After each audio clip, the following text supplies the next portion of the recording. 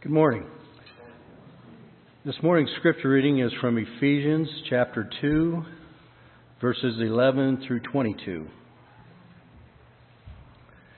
Therefore, remember that at one time you Gentiles in the flesh, called the uncircumcision by what is called the circumcision, which is made in the flesh by hands.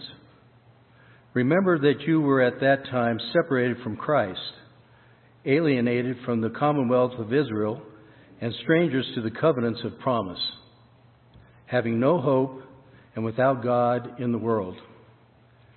But now in Christ Jesus, you who once were far off have been brought near by the blood of Christ. For he himself is our peace, who has made us both one and has broken down in his flesh the dividing wall of hostility by abolishing the law of commandments expressed in ordinances, that he might create in himself one new man in place of the two, so making peace, and might reconcile us both to God in one body through the cross, therefore by killing the hostility. And he came and preached peace to you and were far off, and peace to those who were near. For through him we both have access in one Spirit to the Father. So then you who are no longer strangers and aliens, but you who are fellow citizens with the saints and members of the household of God, built on the foundation of the apostles and prophets, Christ Jesus himself being the cornerstone, in whom the whole structure, being joined together, grows into a holy temple in the Lord. In him you also are being built together into a dwelling place for God by the Spirit. Please take your scriptures and turn to Ephesians chapter 2. In our text this morning, if you were following along, you saw the mention of these words: circumcision, uncircumcision, blood, and Israel, among other words. And that can seem very foreign and distant, even brutal, and it could leave us feeling disconnected, right? And there's no like meme or GIF to help us understand Ephesians 2:11 down to 22.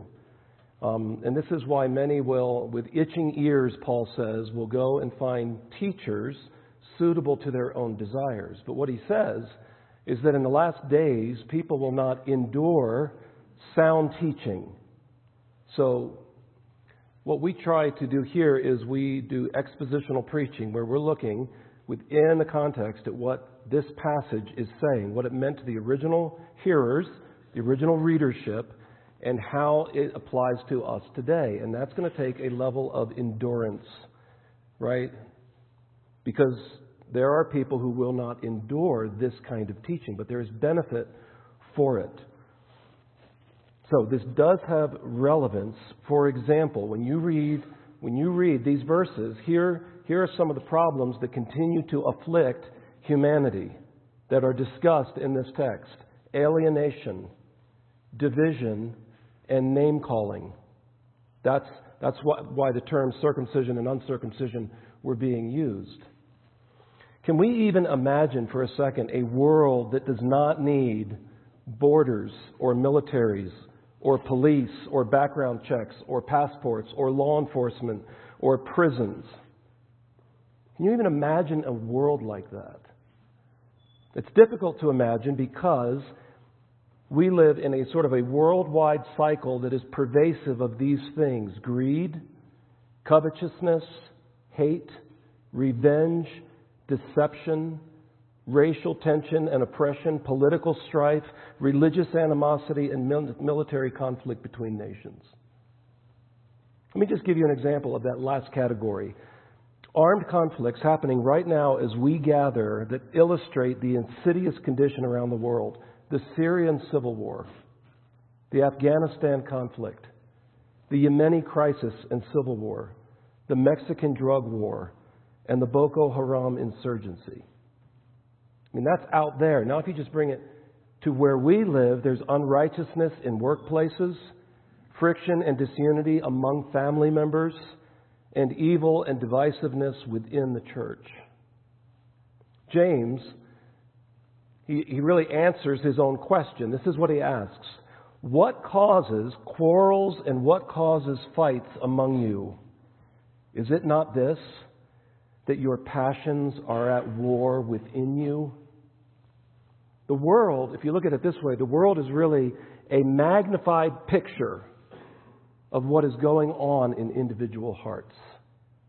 There's conflict in the heart. There's war in the heart. There's greed and discontentment and covetousness right there within the heart. Jesus said in Mark 7:21, "From within people's hearts come all these evil things." So the answer, and I think one of the questions that we will answer, one of the questions that arises out of our text this morning is this: will there ever be peace? If you noticed in the text from verses 11 down to 22, that word is used 4 times. Will there ever be peace? And the answer may surprise you. In Isaiah 9, the prophet identifies a male child, but he does so, a human male child, but he does so using divine titles. So listen to this. For to us a child is born. That means he's going to be human. To us a son is given. He will be a male child. And the government shall be upon his shoulder, and his name shall be called Wonderful Counselor, Mighty God, Everlasting Father, and listen to this last title, Prince of Peace. This child, after he grew into a man, said this, however, "Do not think that I have come to bring peace to the earth. I have not come to bring peace, but a sword." So that should surprise us. He says this, "Would that even you had known on this day the things that make for peace, but they are hidden from your eyes." He says in John 14, "Peace I leave with you, my peace I give to you. Not as the world gives do I give to you. Let not your hearts be troubled, neither let them be afraid." He says in John 16, "I have said these things to you that in me you may have peace. In the world you will have tribulation, but take heart, I have overcome the world." So the ultimate answer is yes, there will be peace, but it will not be found where and often how most people are looking for it. We're going to get the answer in Ephesians chapter 2. Now the structure of the second half of Ephesians, if you're open there, look at Ephesians chapter 2, and I want you to compare verses 1 to 10 and 11 to 22. We're going to look at this in 2 sections. In chapter 2, verses 1 to 3, if you remember from last week, you will see the hopeless situation. You were dead. You were spiritually dead in the trespasses and sins in which you once walked. If you look at Ephesians 2, the beginning of this next section, verses 11 and 12, you will see another hopeless situation. Just glance down, let your eyes look over those first 2 verses, verse 11 and 12. If you go back to verse 4, after the hopeless situation of verses 1 to 3, you will see hope. And you'll see it by these 2 words, but God.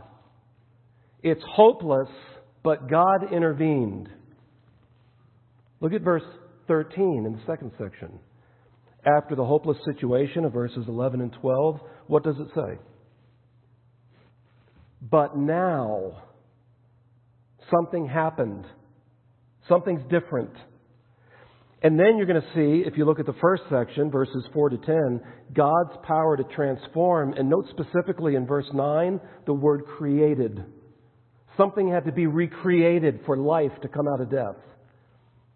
In verses 13 to 22, we will also see God's power to transform. It moves from the individual to the corporate, or if you would, the single person to a group. And you will see God's power to transform again. And look at verse 15. You'll note the word create. So these things are really mirror images, moving from a singularity, you were dead, to a plurality, now both become one new man. Okay, so that's going to be very important for us to understand and not get lost here. So this is how we're going to understand this section this morning. First, what we were. And I can say that because the majority of us in here are Gentiles. Okay, and that term is going to be used. That simply means we're not fully Jewish. What we were, secondly, what God did, and third, what we are. Let's look at the first section, chapter 2, verses 11 to 12. What we were. And this is what we were. We were separated from God. It explains our deprivation, our distance. Look at verse 11. Therefore, remember that at one time you Gentiles in the flesh, called the uncircumcision. Okay, pause right there so we don't get lost in sort of the technical words. That simply is a blunt racial and religious description for Gentiles by Jews. By the way, who's writing to this church? The Apostle Paul. He's Jewish. The Ephesian church is primarily majority Gentile. So he's using sort of in-house terms and letting them know, remember that at one time you Gentiles in the flesh, called by the Jews uncircumcision, by what is called circumcision, that's the Jews, again highlighting race and religion. But look at what Paul says next, which is made in the flesh by hands. It's an external sign. Now, the sign of circumcision can be found all the way back to Genesis 14 and Genesis 17 with the Abrahamic covenant. It's important for what it stood for. But now Paul is like adding this, an external sign accomplished by human hands, which should have been from the heart symbolizing covenant with God, became a mere ceremony of pride. Look at verse 12. Remember that you were at that time, and now Paul launches into 4 descriptions to explain our situation. You were, verse 12, separated from Christ. See, the Gentiles were not directly given the promises or the hope of Messiah in all of the covenants. They weren't directly given these promises that God is going to send a Messiah, deliverer, rescuer for you. So they were separated from Christ, the Messiah. Look at verse 12 again for the second description. You were alienated from the commonwealth of Israel. Gentiles had no right to citizenship among the Jewish people, and therefore were excluded from the benefits. Look at the third description, same verse.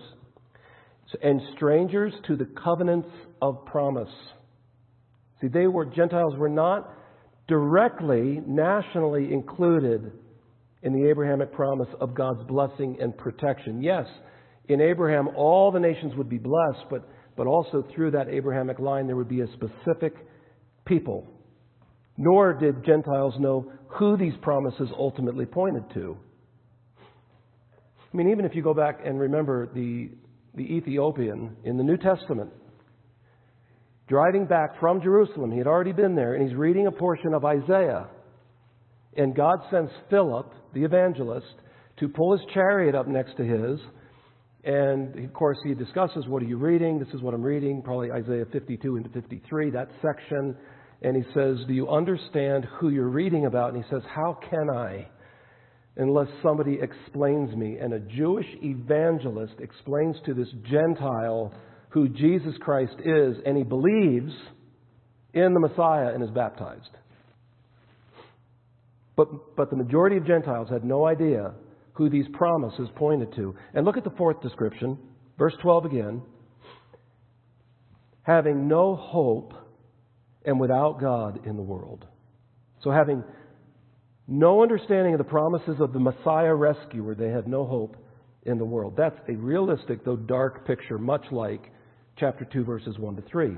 So if the problem, and you can answer this because that'll move us into the next section, if the problem is distance from God, what is the solution? If we're separated and without hope and far away, then what is the answer? Nearness, closeness, reconciliation. And that can only happen because we're enemies of God. We're children of wrath. That's what we saw in the first part of Ephesians 2. The only answer then is that somehow we are no longer enemies and we are reconciled and enjoy peace. And that's exactly what God did. So this is the second big idea. Look at verse 13. Note what Paul says in verse 13. But now, in Christ Jesus, you who were once far off have been brought near. See, that change in proximity is a catalyst for hope. But now signifies again the intervention and gracious initiative of God, similar to 2 verse 4. He says, in Christ Jesus, identifies once again, as we saw in chapter 1 and the early part of chapter 2, that it is in Christ. That is the sphere of blessing. You who once were far off have been brought near. How? And if you miss this, you may miss eternity. How were we brought near? Because God said, I'm not going to worry about it anymore. Everybody's okay. I'm just going to gift the world with universalism. Everybody can come to me on their own terms. It doesn't matter whether my justice is satisfied or not. It doesn't matter whether my character is impugned or not. See, God doesn't do that. And this is going to help us understand the exclusive message of Christianity. We are brought near specifically by the what? The blood of Christ. Hebrews 9:22. Without the shedding of blood, there is no forgiveness. There is no other way. There is one way to be reconciled and enjoy peace with God. It is exactly what Jesus said in John 14, verse 6, that He is the way, singular, and no one goes unto the Father except through Him.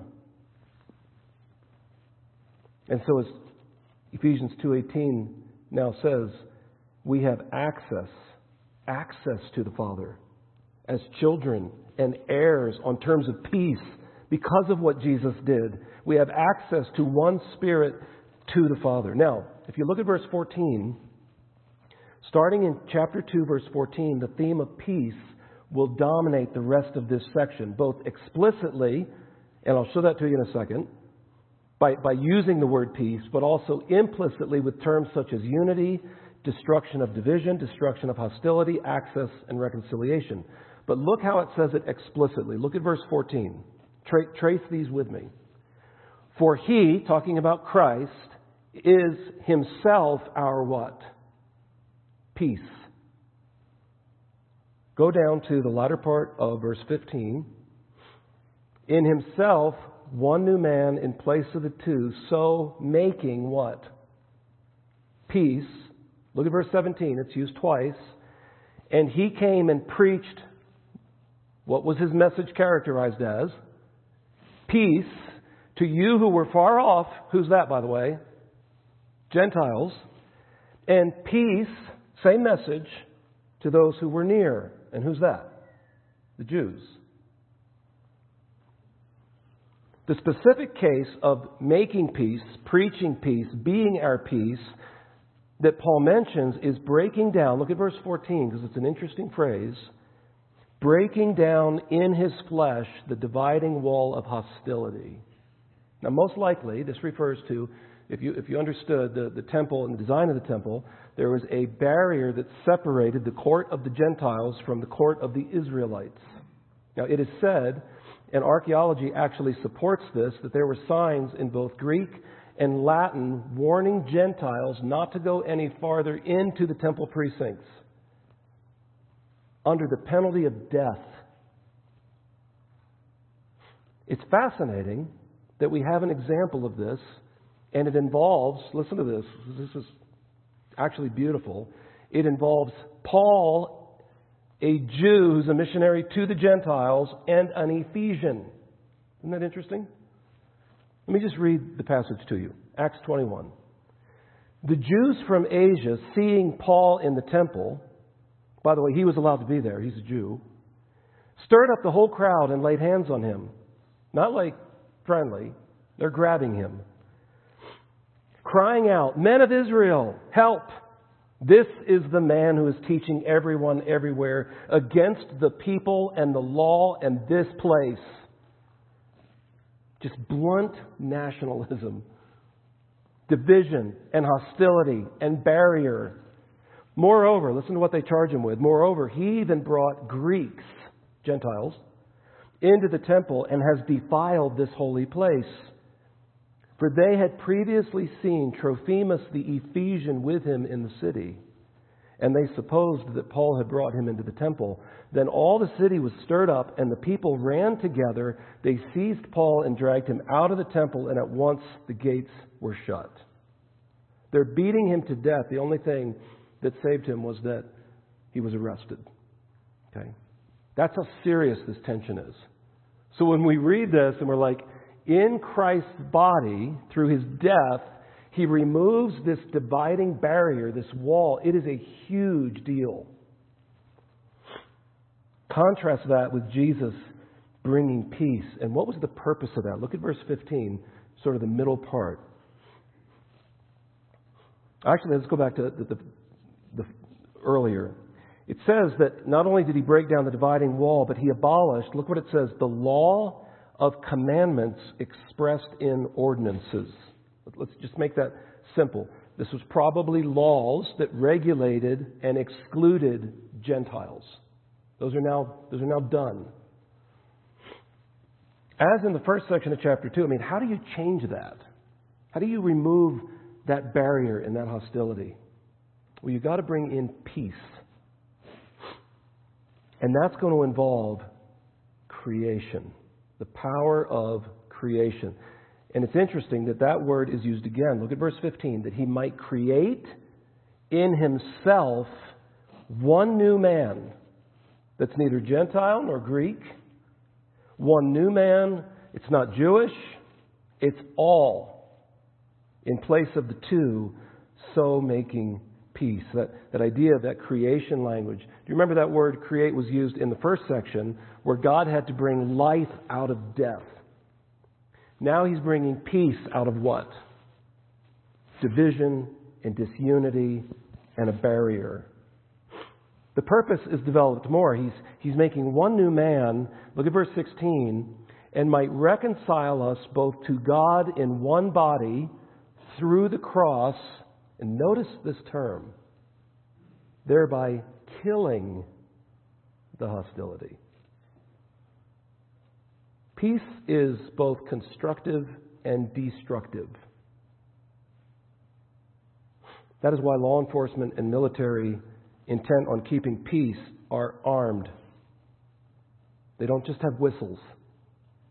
There's a destructive element in keeping peace. Do you know there is a destructive element in Christ bringing peace, and he had to kill something? He killed the hostility. That's what it says. That's used together with the word reconcile up earlier in verse 16. And that term reconcile means to bring together again. And in order to bring together, and you can start making the applications in your own heart and in your own relationships, but in order for him to bring two parties together, something has to die. And it's the hostility. We can make a general application, and that is this. If our churches, if this church is still divided in the slightest way along racial or cultural or ceremonial lines, the apostle would say that our understanding of the gospel, our understanding of the person and work of Jesus Christ is at least suspect, perhaps even totally invalid. Because Jesus died to remove this divisiveness and this barrier. Look at verse 17. And he came and preached peace to you who were far off and peace to those who were near. This is inclusive of Jew and Gentile. For through him, through Christ, we both Jew and Gentile, have access in one Spirit to the Father. There's a beautiful picture of this when Jesus Christ died. You remember what happened? There were several miraculous signs that accompanied Christ's death. There was supernatural darkness over all the earth. An earthquake happened. And there's something that happened inside the temple. Do you remember this? That temple veil, that temple curtain was torn from top to bottom. That is significant. Because what that is saying now is that the Jewish ceremonies and the Jewish priests who are watching over those ceremonies are no longer needed. There is everyone now has direct access to God. It's not simply a Jewish high priest one time a year that gets to go behind the veil. The seemingly dirtiest, most foul Gentile who believes in Jesus can approach God directly. How? Through His Spirit. That's what the text says. In Christ, through the Spirit. This language, that preaching peace, is taken from Isaiah 57:19. This is what the prophet says. Peace, peace to the far and to the near. See, this was God's plan all along. Says the Lord, and I will heal him. You know, this is precisely the conclusion that the apostles came to in Acts 15. If you remember, they gathered for a conference in Jerusalem, and the question was, what are we going to do with Gentile believers? They were in a predicament because they were tempted to want to force them to become Jewish Gentiles. You remember this? And this tension and this conflict arose. Peter stood up and he said this, this is Acts chapter 15, God made no distinction between us, Jews, and them, Gentiles, having cleansed their hearts by faith. But we believe that we will be saved through the grace of the Lord Jesus, listen to what he says, just as they will. And the issue was settled. There were only certain requirements, but the decision was a Gentile does not need to become a Jew to become a Christian. So our problem was distance from God.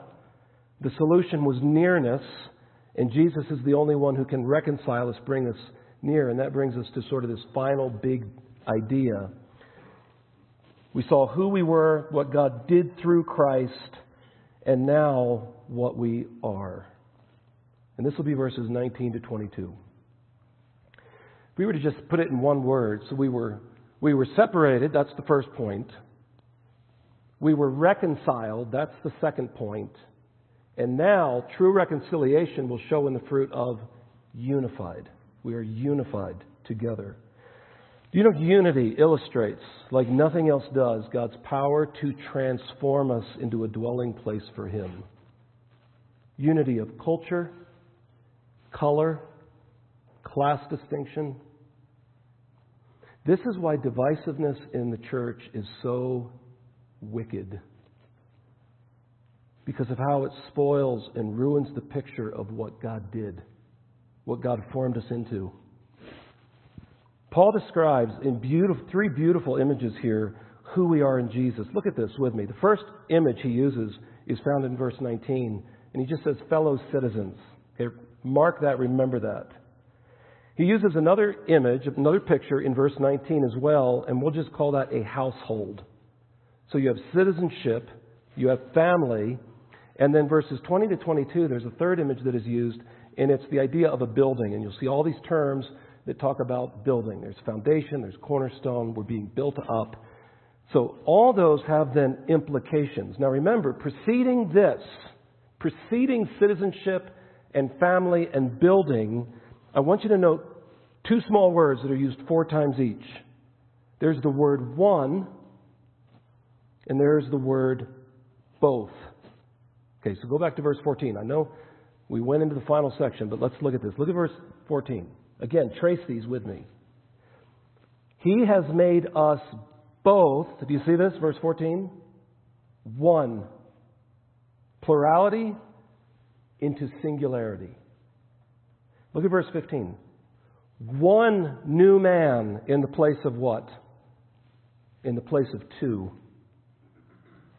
Look, verse 16. That He might reconcile, bring us back together. That He might reconcile us both, there's that word again, to God in one body. Look at verse 18. We both have access in one Spirit to the Father.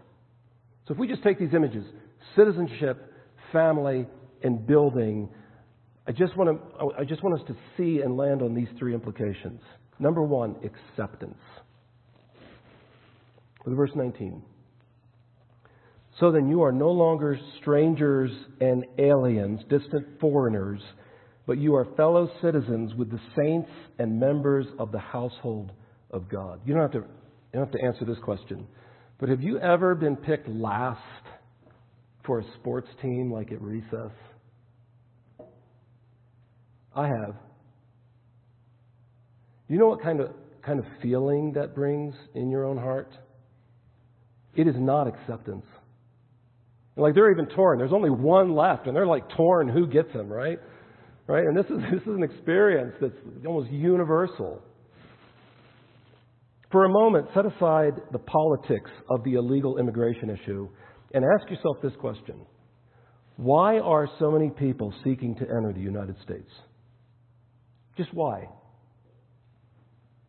What is it that people are looking for?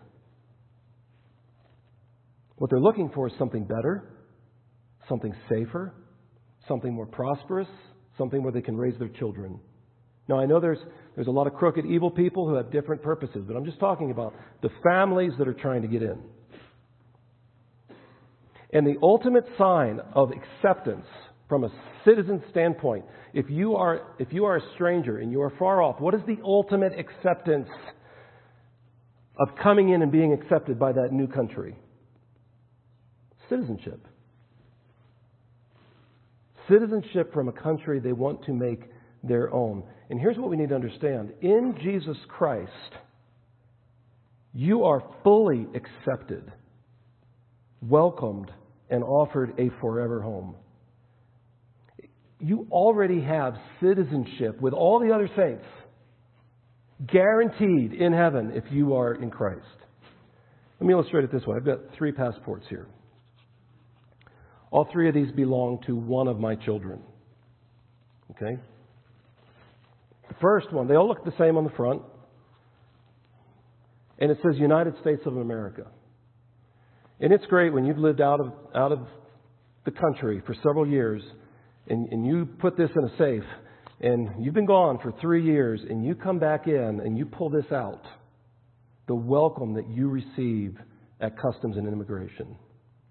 Because it says on the front, and it stands out among all the other passports that I've seen, Passport United States of America. Now inside this one, the first passport, there is a picture of an infant. 6 weeks old. We had to get a birth abroad certificate for him. And then we had to try to get his passport because he cannot leave the country. Well, he can leave the country, but he will not be able to go into the United States of America without a passport. So the first passport, picture of an infant, issue date November 15, 2001, 6 weeks after he was born.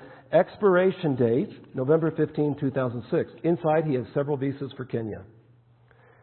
But if you'll notice, and you might not be able to see that, in huge bleed-through marker, all caps, it says what? Canceled. So this is invalid. It's just a keepsake. I have a second passport. Inside, there's a 7-year-old boy. It's loaded with visas. We did more traveling. Visas, Zambia, Kenya, other countries. This allowed him to return into the United States with no difficulty. This is also invalid. Okay. I've got a third passport. Inside there's a 17-year-old man who looks pretty sharp, actually. This is not invalid. It is valid. He's already been able to go into Israel and into Canada. And the important part about that is not just getting in, but what? Coming back legally. But this one, too, has an expiration date. Okay, it's still valid. Citizenship is acceptance. When you return to your country, you get in a special line and you are greeted, and with very little hassle, you are brought back into a home. You are accepted. It's as though, if you think about it spiritually, in the passport of your soul, you already have a visa stamped heaven. It's already there. You're already a citizen. You haven't gone to the entry point yet, but you have a visa stamped heaven, and guess what? Your passport is good for what? How long? Eternity. There was an issue date, the day you trusted Jesus Christ as your Savior, the day He saved you. There is no expiration date. You have citizenship in heaven. Listen to what Paul says to the church at Philippi. He says this, "But our citizenship is in heaven." And from that citizenship, practically we're here, but from it we await a Savior, the Lord Jesus Christ, who will transform our lowly body to be like His glorious body by the power that enables Him even to subject all things to Himself. Acceptance. Look at verse 19 again.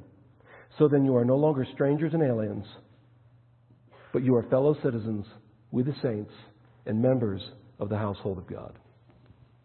Citizenship leads to the next image and implication, and that is security. Look at verse 20. Built on the foundation. Now notice the integrity of the building. It's built on the foundation of the apostles and prophets, Christ Jesus Himself being the cornerstone, in whom the whole structure being joined together grows into a holy temple in the Lord.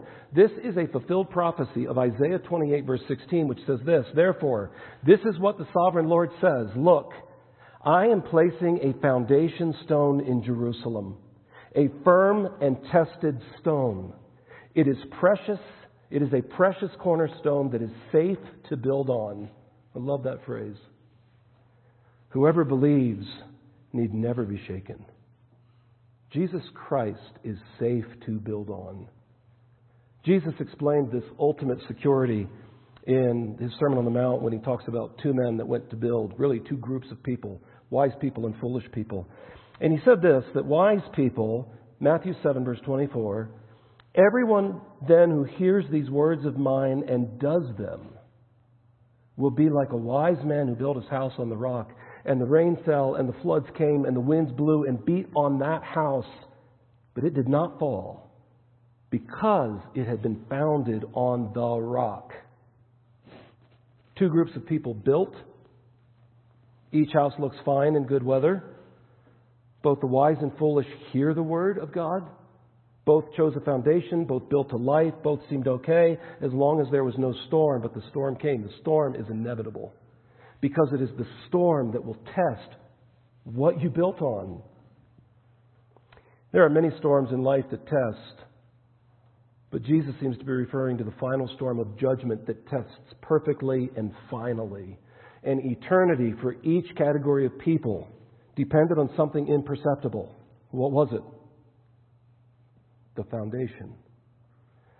Paul said this in 1 Corinthians 3:11 to another church. For no one can lay any foundation other than the one we have already laid, Jesus Christ. Do you know Jesus is the only foundation that will never fail when the rains and the floods of judgment come? Look at the final word. You have acceptance, you have security, and the third image is one of growth. We'll get to this more in Ephesians 4, so we're not going to belabor this point, but let's just read it. Look at verse 21. In whom the whole structure, being joined together, grows into a holy temple in the Lord. By the way, he's talking about Jewish believers. He's talking about Gentile believers. And we are now being grown and built together. We are the temple. In Him, verse 22, you also are being built together into a dwelling place for God by the Spirit. Let me just read you a quote from N.T. Wright, who says this. The closing verses of the chapter take one of the central symbols of Judaism, the temple, and turn it inside out. The temple in Jerusalem was not only the religious heart of the nation and the place of pilgrimage of Jews throughout the world, it was also the political, social, musical, and cultural heart of Jerusalem, as well as the place of celebration and feasting. The reason for all this was, of course, that Israel's God had promised to live there. It was, many believed, the place where earth and heaven met. But now, Paul is declaring that the living God is constructing a new temple. It consists not of stones, arches, pillars, and altars, but of human beings. It is the new humanity. It is the one body. It is that which is now reconciled and living in peace. Final quote, final application before I invite the music team forward. Richard Koken, in his commentary on Ephesians, wrote this. So next time you attend your church, however ordinary the people may seem, however unimpressive the building may look, remember the three glorious spiritual dimensions of your church. You are welcomed into the precious family of God, so love those people deeply. You're being built upon the foundation of the Scriptures. So listen to the teaching carefully. And you're being constructed as a dwelling of the Spirit of God. So be holy in the way you behave. Your local church is a gathering of a new humanity, the temple of the living God, the only local building that will last forever and is a wonder in the heavenly realms. Let's take a minute to reflect on how we are living this out, how we are living in peace with one another, living in reconciliation between one another, to reflect to this community and the world what God has done in our hearts. I'll invite the music team forward now. We'll take 1 minute of quiet reflection. Then I will pray. Then we will sing a hymn of response.